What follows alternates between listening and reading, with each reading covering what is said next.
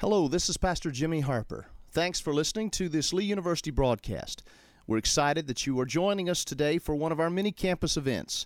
We hope that you are encouraged as you listen. I invite you now to take out your Bibles, and I know everybody has one, so pull them out, or if you have a personal Bible that you like to write in, or if you need one, there's ones in the pews as well.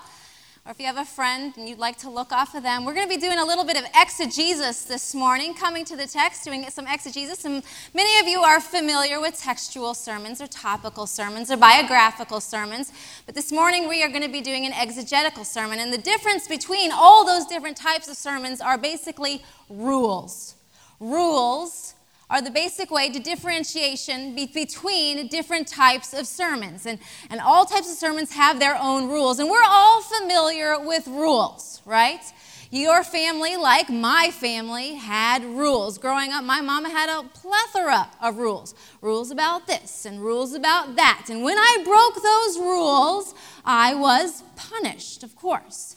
Now, I was never spanked a day in my life. And I didn't go to timeout in my room because that was huddle time with my stuffed animals. No, instead, I was put in what they call in Canada the penalty box. I was put in the isolation corner. And it wasn't that I just stood there for 10 minutes or 20 minutes. Sometimes I would be there for 2 hours until the buzzer went ding. I hated it. It was the loneliest place in the world. I was completely isolated from my friends, from the family. If it happened during dinner time, oh well, no food for me. I was completely isolated in that corner. And so I did everything I could not to break the rules.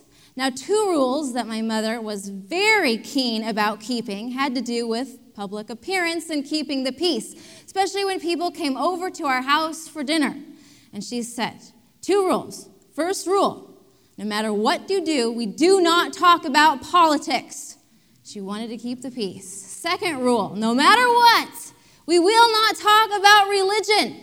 One grandmother was Catholic, the other one was Lutheran. She didn't want a Reformation over the sweet potatoes, so no talking about religion. And so she had these rules. And just like life, you will go into your profession, your career, and you will have rules that will differentiate you from another career. Those rules will begin to dignify your life and to structure you so you will be able to do what you want to do for your future. Well, I went into ministry.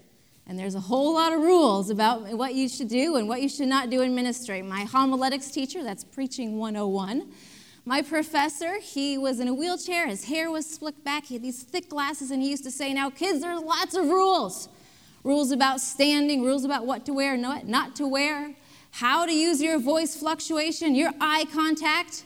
And no matter what, there's 2 rules about preaching. Rule number 1, kids, whatever you do, never endorse a political candidate from the pulpit, right? Because it isolates people. If you're endorsing the Blues, the Reds are going to feel isolated, and likewise. And then he would push up his glass and say, no matter what you do, never gross your congregation out by talking about body fluids. Well, you think that'd be a no-brainer, right? Well, my mama never had that rule, but maybe she should have, because my Aunt Marge was always talking about her prep for a colonoscopy, and my Uncle George was talking about the phlegm that he had because of his emphysema. Maybe she should have had those rules, but come to think about it, we in the church break this rule all the time. We have it happen all the time, especially on Sunday morning. The preacher has, any prayer requests, and before you know it, you're praying for someone's blister on their big toe to drain, right? People are constantly pray for this body part and pray for this body part. And one reason we, as a church, we talk about bodies all the time is because, well, we are bodily, right? We have bodies. And bodies influence our emotions and our spiritual walk and our psychological development. After all, we don't believe in the resurrection of the soul. We believe in the resurrection of the body and life everlasting. Amen? Amen. We believe in the resurrection of the body. We are bodily people, and bodies have fluid. That's right. They have fluid, and one fluid that dominates the ecclesiastical landscape is blood. See, I'm a middle schooler. You have to say it with that vampire accent. Blood. Can we try that? Blood. That's right. Blood dominates the ecclesiastical landscape. It's crying out from the ground from this saturated book. It's spread all over the doorposts from this book. And if you are a candidate for ministry in the Old Testament, the Levites, you had to have it on your ears. You had to have blood on your thumbs. You had to have blood on your toes. This book is a bloody mess. It's saturated with blood. And so we have to deal with this bloody mess. And this morning we're going to be doing that. Now, the first time that I ever really realized that there was something very special about this sticky red substance that flows through our body was in 1982. 1982, second grade. I was sitting behind Curtis Green, and little Curtis Green got a bloody nose. This is high-altitude Colorado country. Everybody gets bloody noses. What's the big deal? But this was 1982. This is the precipice of the Greg Louganis era. This was the height of the AIDS fear. And my teacher reacted. Systematically, she moved all the children, except for Curtis Green, over to one side of the room. And as she was moving us, we were looking out into this empty room with little Curtis Green sitting there in his little desk with his bloody nose dripping, and she would say, "Don't touch the blood!" You know, that's got to do something to a child, right? We're looking at poor Curtis Green like, this poor kid, something's happened to him. And I realized right then and there is something very special about this blood stuff. Historically speaking, blood is considered dirty. That is, if it's coming out of you. If it's inside of you, you are good to go. But if it is coming out of you, it is a no-go, right? And the Jews understood this. The Jews had a love-hate relationship with blood, right? They said, if it's coming out of you, you are unclean. If you are having a bloody nose, you are unclean. And after your bloody nose is all cleaned up, you have 7 days to purify yourself. And after that, you can come out of your isolation corner. You can come out of the penalty box because you're unclean. However, on the other hand, yes, blood caused you to be dirty, but it also cleaned. Right? On the Day of Atonement, they invited people to bring their sweet little fluffy animals, and they would slaughter them, and they would pour blood all over the altar. They would sprinkle it. It was a bloody mess, and yet they considered that was their way of cleaning that which was unclean.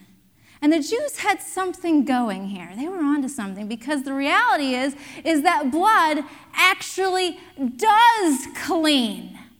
Yes, neutrophils and monophils and platelets and plasma running through our veins right now as we speak are picking up chemical byproducts and waste, doing their janitorial duties, and taking all this trash to the garbage receptacles, which are our kidneys. Now, for those who don't have kidneys, they have to go to Skyridge for 5 hours, 3 times a week, be hooked up to a tube, and have all their blood drained out of them into a machine the size of a suitcase, where our kidneys are only about 1 pound, and do this all day long. And so the song goes, what can wash away my sins? Nothing but the blood of... Hey, some of you know that song. Yes, hymns make for good biology. Who would have guessed? But there's more. We can live a pretty long time without eating, and a so-so long time without drinking. But we can only go a few minutes without breathing. Not only does blood clean us, but it transfuses us with rich, wonderful oxygen so that every cell, every membrane, our heart and brain, our eyes, our skin can essentially breathe. Doctors, hundreds of years ago, used to bleed their patients. Maybe their patient was hot-blooded or cold-blooded or not pure-blooded, bad-blooded or whatever. They would bleed them, and some of their patients would actually suffocate to death. I experienced that firsthand. I was at Boulder Community Hospital as the chaplain on call that day in the middle of a beautiful afternoon, standing with frantic family members in the hall of the ER when their mother was being rushed in on a gurney. And she was so pale. She was silvery blue. And we watched in the flurry of activity as they hooked her up to this icy red bag, and we watched this crimson ribbon go into her arm, and And in just a matter of moments, she began to turn pink and her eyes fluttered open. It was as if a miracle had happened. And it was nothing I had done. It was nothing the family or even the doctors had done. It was truly the power of that blood. Some stranger somewhere had to have their blood come out of them so that it could go into her. Blood shed and blood shared saved her life that day. Presumably, the biblical writers of the Old Testament and New Testament, they didn't know about the physiological nature of blood. I mean, how could they know? But God knew, and God chose a theological metaphor that had an exact analog to the medical world. The reality is that the more we learn about blood, the more we understand God. Is when science and faith kiss. So let's do a little bit of exegesis this morning. I want you to take those Bibles, turn to Mark chapter 5, verses 21 and following.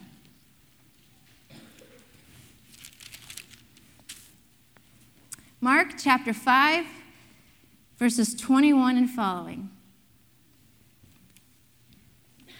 Listen now for a word from our Lord. When Jesus had again crossed over by boat to the other side of the lake, a large crowd gathered around him while he was by the lake.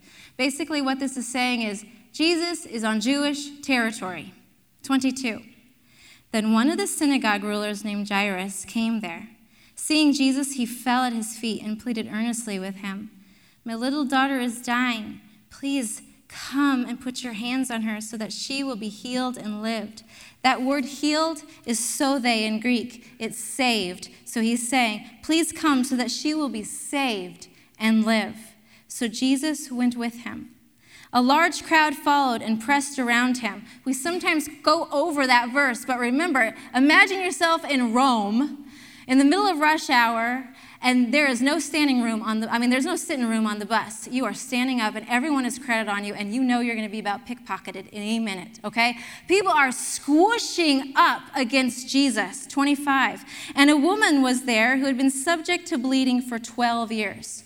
Now, this woman is not having a bloody nose, okay? She's not cut on her arm. This woman is menstruating. And for some of you, you're shocked that I even should say that. Ooh, that's gross, right? She is menstruating. And the Jewish Christians would feel the same way. They'd be like, this is shocking. How could Mark talk about this? This is scandalous. The impropriety that Mark is going to. Indeed, she is menstruating, and she has been bleeding for 12 years, which already gives us a clue of how the Jewish Christians would read this. They know that for 12 years, she has been unclean, which means for 12 years, she has not been able to go and worship God with the community. There's a juxtaposition that's going on in this text. We have Jairus, who is from the synagogue. He is a ruler. He is wealthy. He's in church all the time. And then we have this woman who's on the fringes of society, and no one even misses her at church. She's been isolated. She's been in her isolation corner for 12 years. And not only that, but she's probably been relegated to the garage because whatever she touches becomes unclean. So if Grandpa touches the chair that she just touched, it's kind of like cooties, really, then he's going to be unclean and won't be able to go to church for 7 more days. And so she's probably been relegated to the garage. She has encountered social death. She is on the fringes of society. Verses 26. She had suffered a great deal under the care of many doctors and spent all she had. Yet instead of getting better, she grew worse. I believe that many people in this room and many people beyond these walls can really understand this verse very well. For some people, they could even make it a life verse. For some people, their medical bills have destroyed their families' lives.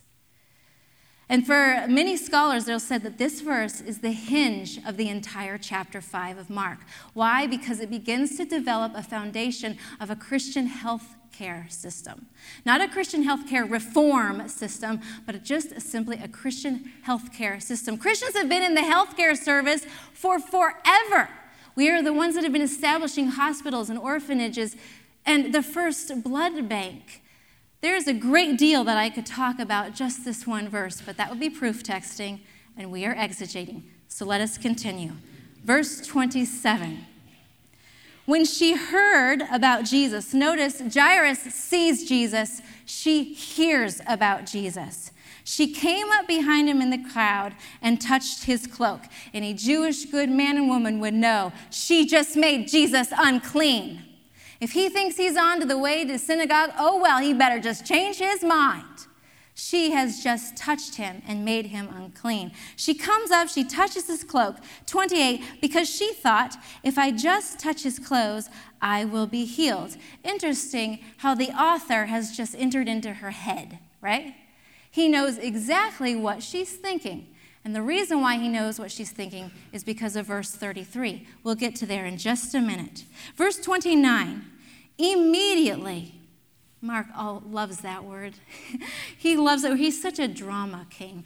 Immediately, her bleeding stopped. For those of you who like to interpret Scripture by Scripture, this is an exact passage from Leviticus 15, 19 through 33. That word bleeding right there is fountain of blood, and you will find that in the law. Immediately, her fountain of blood stopped, and she felt in her body that she was freed from her, literally, her whipping. Freed from her whipping. My translation has suffering. Verse 30. At once, Jesus realized that power had gone out from him. When her blood stopped coming out, it was because his power came out. At once, Jesus realized that power had gone out from him. He turned around in the crowd and he asked, "Who touched my clothes?" 31. You see the people crowding around you?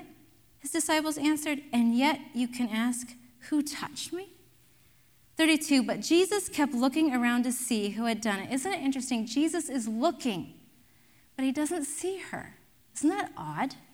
He's looking around to see who had done it. 33, then the woman, knowing what had happened to her, came and fell at his feet. Just as Jairus had fallen at Jesus' feet, she comes now and she falls at his feet and trembling with fear. Why? Because he could punish her. She has just made him unclean. She could be stoned for this type of act. She comes trembling with fear and she tells him the whole truth. Here, a woman, isolated for 12 years, silent throughout the crowd, finally has a voice. God allows her an opportunity for a testimony. She gives a testimony. 34, he says to her, "Daughter." Not only does he allow her to speak, but he gives her a name. She's a real person, connected to a real family. He calls her daughter. Your faith has healed you. That word heal is sasoken, saved. Your faith has saved you. She is not being commended because of her bravery. She's being commended because of her faith.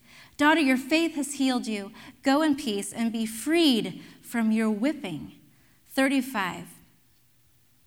While Jesus was still speaking, some men came from the house of Jairus, the synagogue ruler. "Sir, your daughter is dead," they said. "Why bother the teacher anymore?" You can only imagine what is going through Jairus' mind.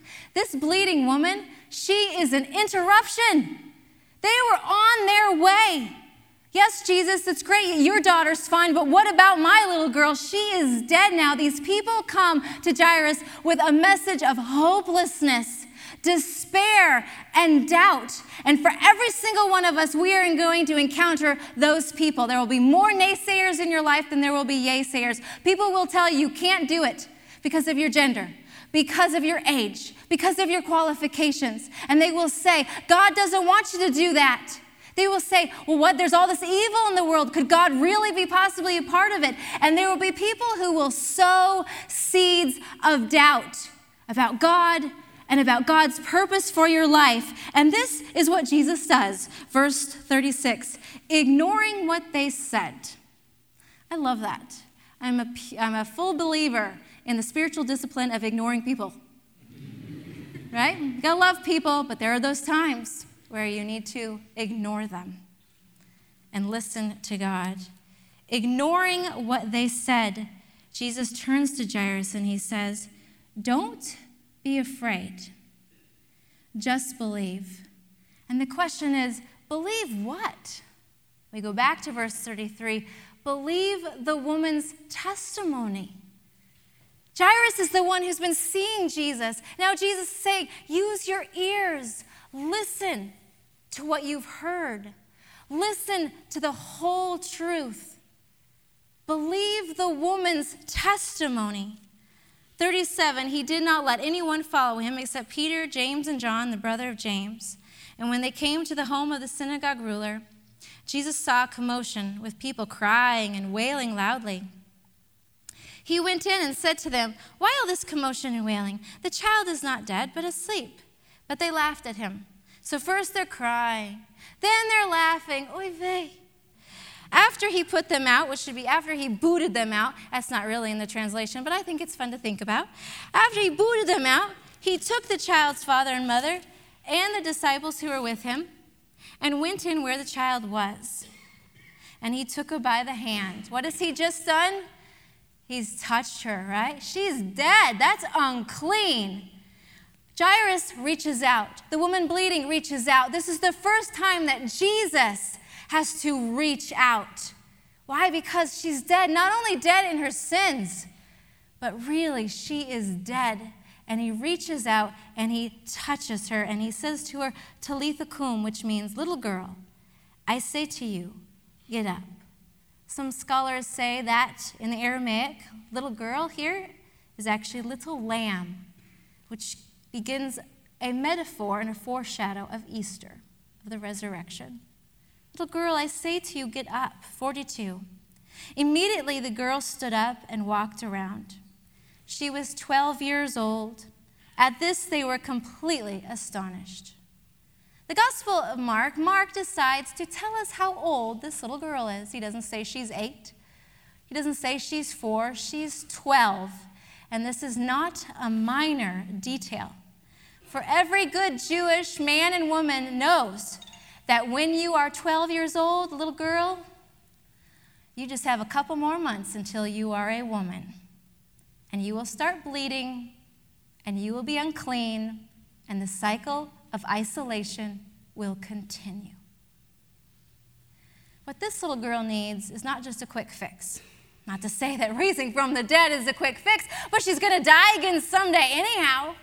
And she's going to live a life of knowing her impending doom of death and of social death over and over again, of being in her isolation corner.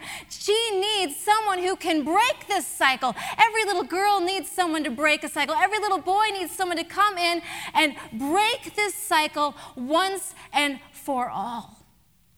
And we should know this better than anybody because we are Gentiles. We are the definition of unclean, right? We are dirtier than dirt. We're lower than low. We're the dogs under the table. And so often we go around feeling a little bit proud of who we are. Jesus has saved us all these wonderful things. We're Christians and we forget what we used to be. Our mind gets hazy. It gets misty. And Ephesians, which I have printed in your bulletin this morning for the epistle reading. Ephesians 2 says, remember. Printed in your bulletin. Remember that formerly you who are Gentiles by birth. Remember that at that time you were separate from Christ. You were excluded from citizenship in Israel and foreigners to the covenant of the promise. You were without hope. You were without God in the world. But now in Christ Jesus, you who were once far away have been brought near through what? Through the blood of Christ. a blood that cleans, a blood that is transfused.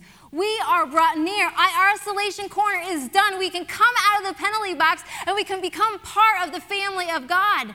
That's what this little girl needs. And so to conclude the passage in which we are reading, God does exactly that. In verse 43, Jesus gives strict orders not to let anyone know about this. And he told them to give her something to eat. He gives an instruction. He gives a commandment. He gives a new rule. Eat, have food, have a meal. If I was that mama, and that was my little girl, I'd be like, not tell anybody? Are you crazy? I'm having a party. She was gone, and now she's alive. I can hold my daughter in my arms again. We can talk, we can converse.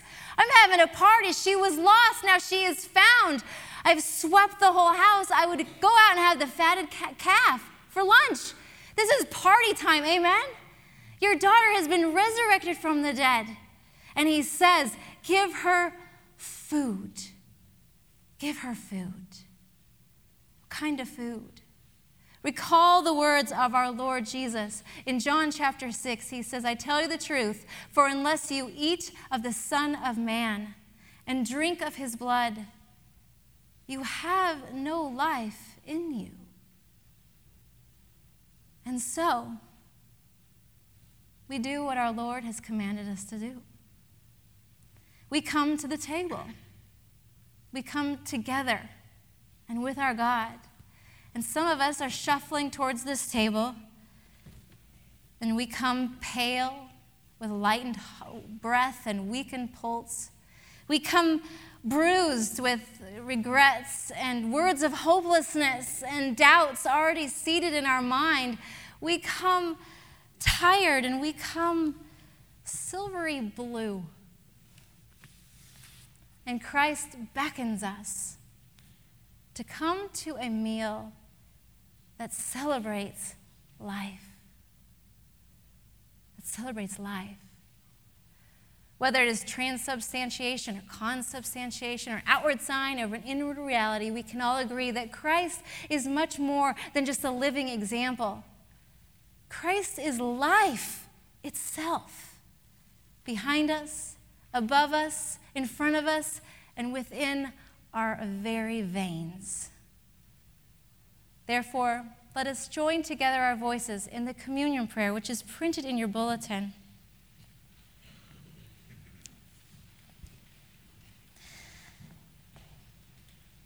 The Lord be with you. And also with you. Lift up your hearts. We lift them up to the Lord. Let us give thanks to the Lord our God.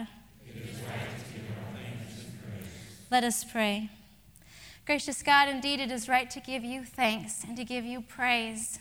We don't even have enough breath in our bodies to praise you, Lord, for what you have done for us. For you have cleaned us and you have transfused us, and you continue to work in our midst, desiring all good and wonderful things for us. And so, Lord, we praise you. And we join our voices this morning with all those who gather in your name across this world. We ask, Lord, that as we partake of this meal, that as we come to this table and we partake of this cup and a part of this food, that you indeed would unite us as one. Grant us, Father, the Spirit to forgive those who've hurt us and to forgive ourselves. Please break the shame and the guilt that keeps us isolated from you and from others. And hold us close, Father. We ask that as we partake of this meal, that you would strengthen us so that we could truly be your body, your hands and your feet and your voice, your kingdom come on earth. We ask this in the name of Jesus Christ.